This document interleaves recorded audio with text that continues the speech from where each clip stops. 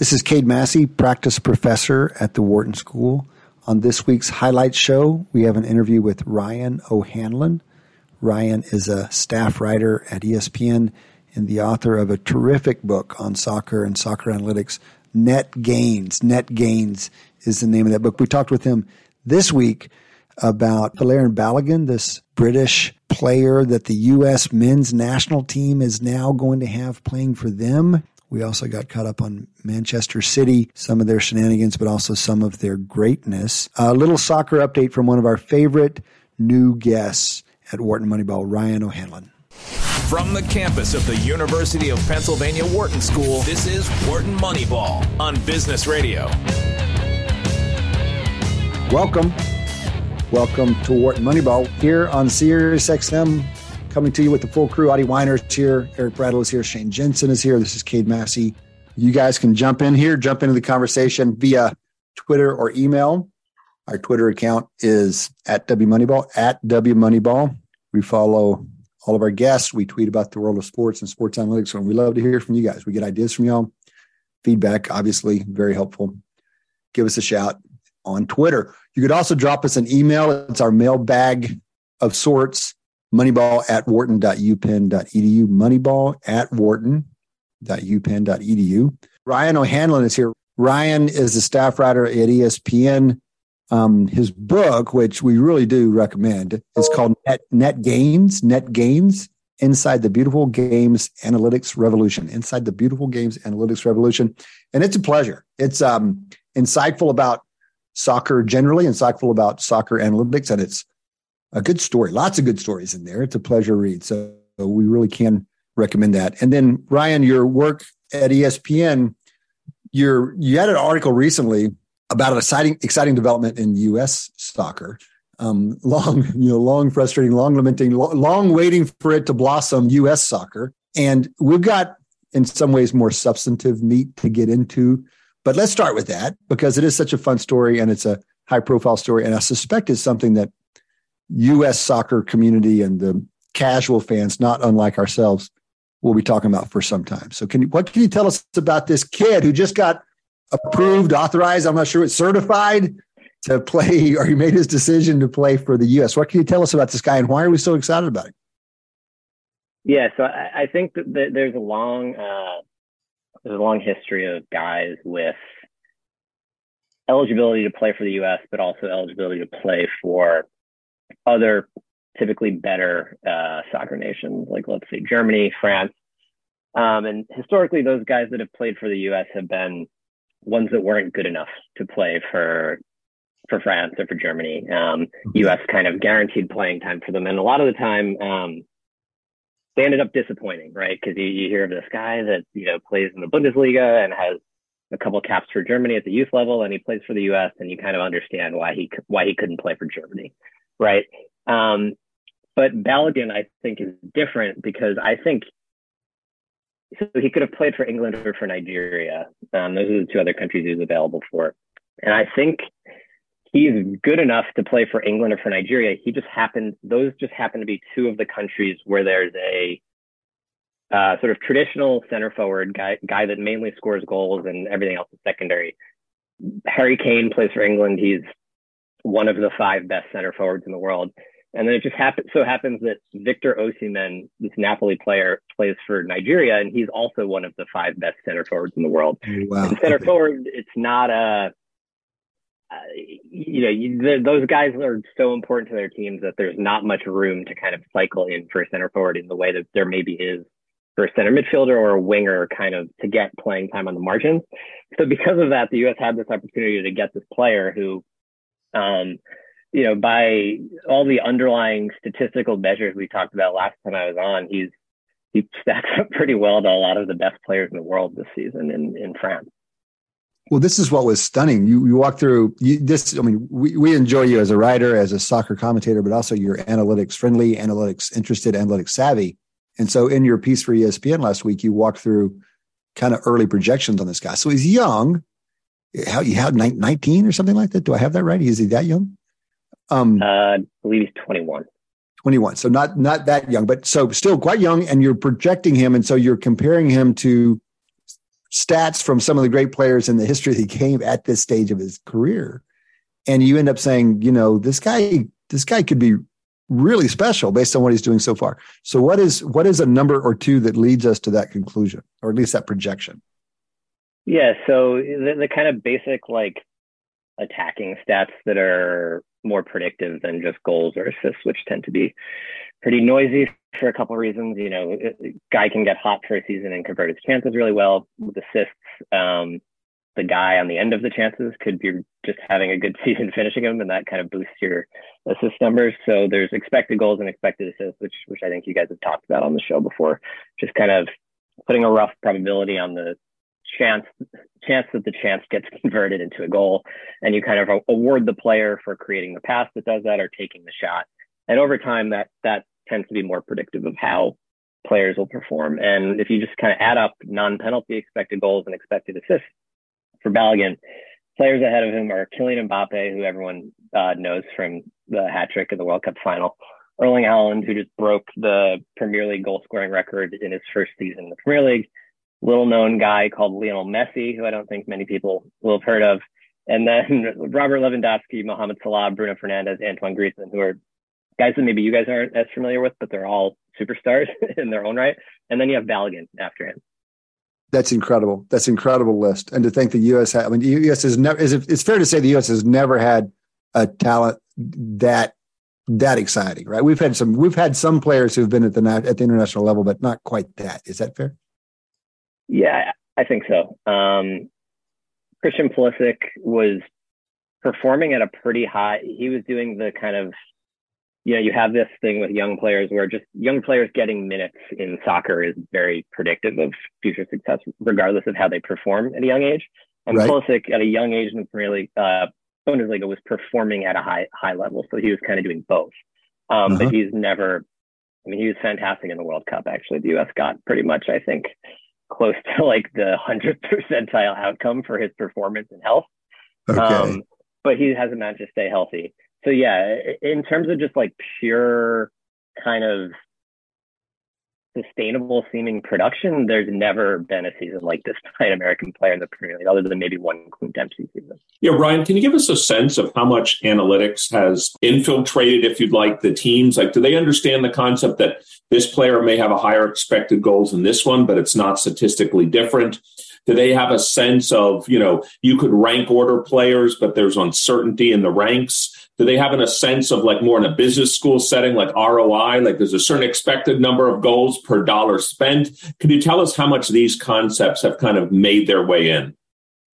Yeah, I would say it's way behind all of the major, the big four: NHL, MLB, NBA, and NFL. I think in my book, people have compared it to baseball, like maybe baseball, like around the Billy Bean A's era, maybe like a little bit after kind of the sport started to catch on. And I guess you had Cleveland starting to dig into it a little bit.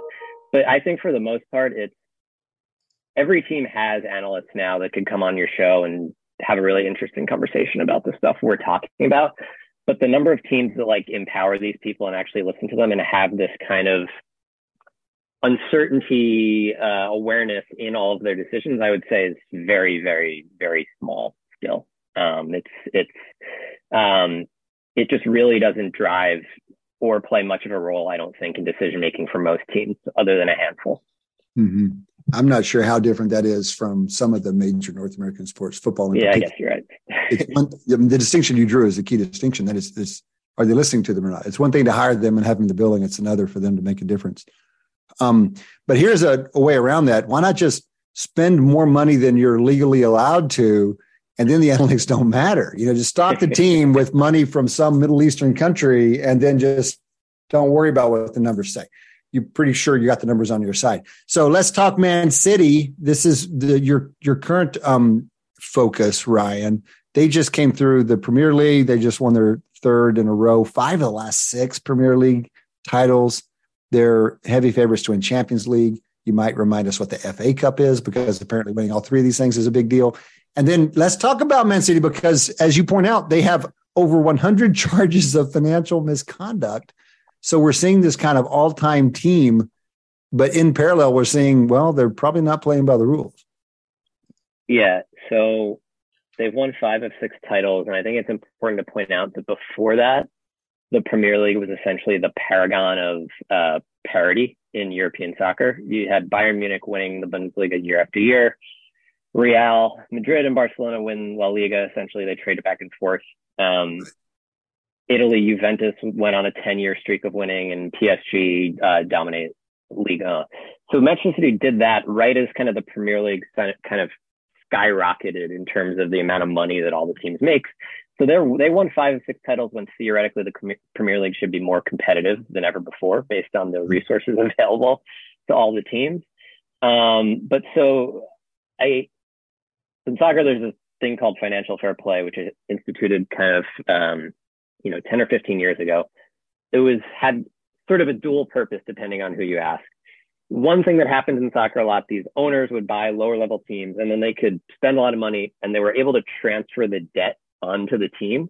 So they could spend a lot of money, transfer the debt onto the team and then leave, and the team would just be screwed basically, and they would plummet down the table and cease to exist. So financial fair play is like a vague cap on how much you can spend based on the revenue you bring in. There's a rough guideline if you can spend a little more than you bring in, but it's not like MLB, where I imagine in the league office, if you try to spend more than you're allowed, an alarm goes off or something like that.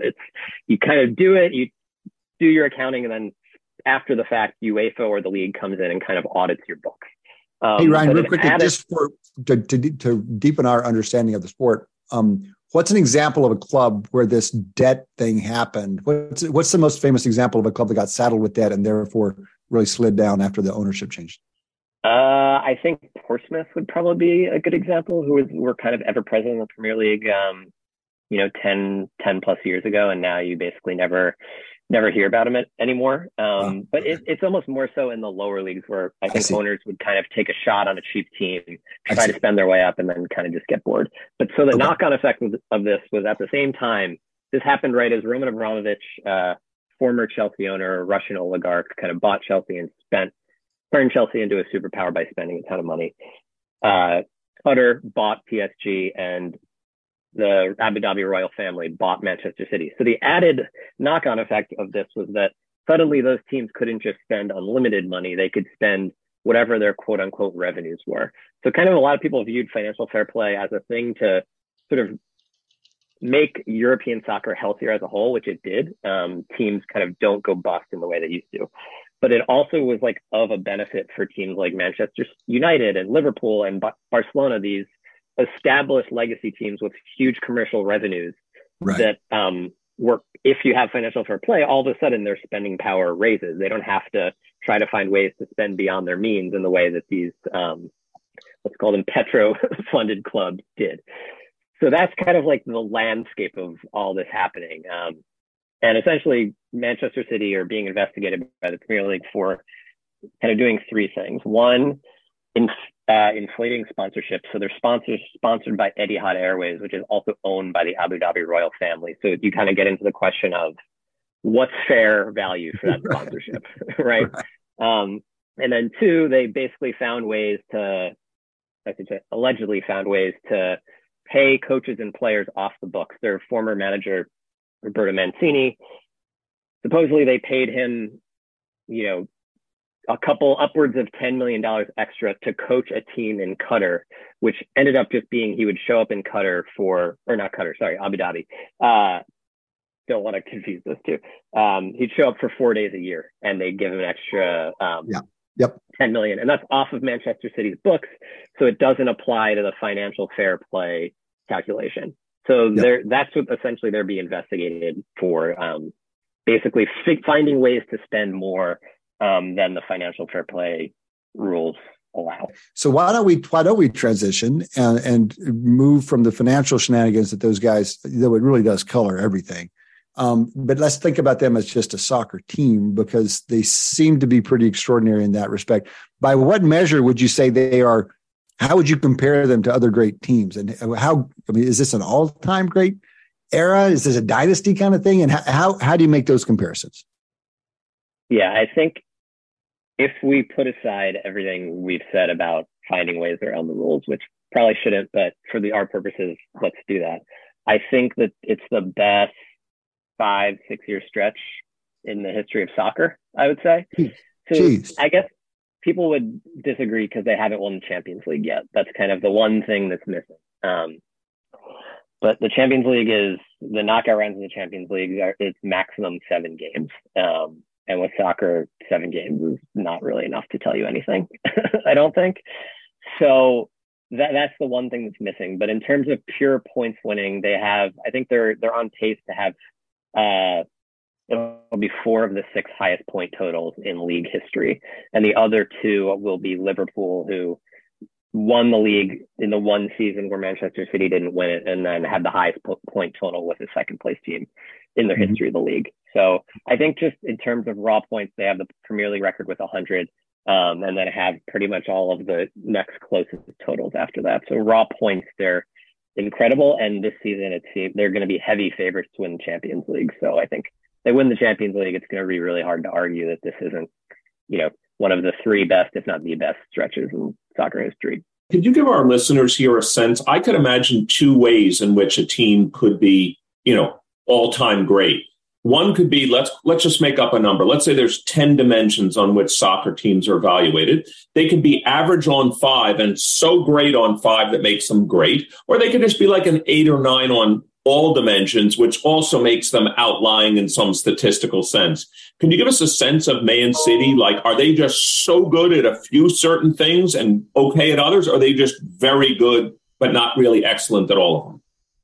Yeah. So the kind of macro way I describe City, there tends to be the manager Rafa Benitez said that he calls soccer tactics, he calls it the short blanket problem, where you have this blanket and you can only cover so much of your body. So it's like, if you want to take the blanket and make yourself a good attacking team, your defense is going to, the higher up you push the blanket, the more uncovered your feet are going to be and the worse your defense is going to be. And then you can do the opposite, right? You can sort of keep your players back, play conservatively, but that's going to hamstring your attack. Manchester City have basically figured out a way to just have a full body length blanket, I guess.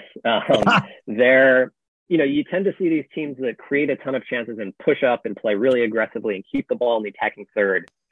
They tend to give up a lot of high quality chances. They suppress the number of chances, but they give up a handful of high quality chances because they don't have that many bodies back, because they're trying to keep the ball in the attacking third.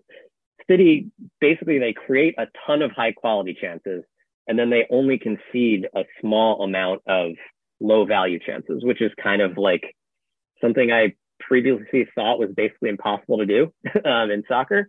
And so, they've figured it out. And I think this season, so what they had been doing, they started playing without center forward. So they would basically play with, like, you could say it's an extra midfielder. So that meant you had 11 players who were very comfortable on the ball and could interchange in space, and it allowed them to keep the ball and also like work the defense in a way, because all their players it was much more unpredictable because all their players could kind of play in different roles. So they kind of attacked by being so good on the ball and not losing it. But since they had so many creative players, they were also able to create these openings and be efficient with the openings. So then this season they added Erling Haaland, who's a center forward. Essentially, like, if you want to make the argument that like America would win the World Cup if our best athletes played soccer, Erling Haaland would be the one example I would concede to you of proof of this. He's a 6'2", gigantic, strong guy who basically just gets into the penalty area faster than the defenders do and just lives on the top of the 6-yard box. But he doesn't touch the ball ever, basically. He just scores goals, is barely involved in build-up play at all. So that was a very different, it was a departure from the way that they'd been playing and dominating. But now this season, that allowed Manchester City they can be a little less aggressive in terms of where they're positioning their players and, how far they're pushing everyone up. But then they have this gigantic dude, essentially, who they can just lob the ball up to when the other team pushes forward and creates all this space.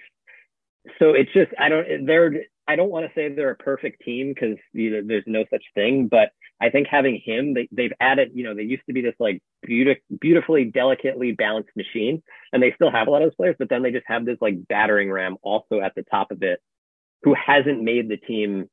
You could have thought that he might make the system vulnerable in some ways, right? By adding this guy that doesn't touch the ball, but it hasn't happened at all.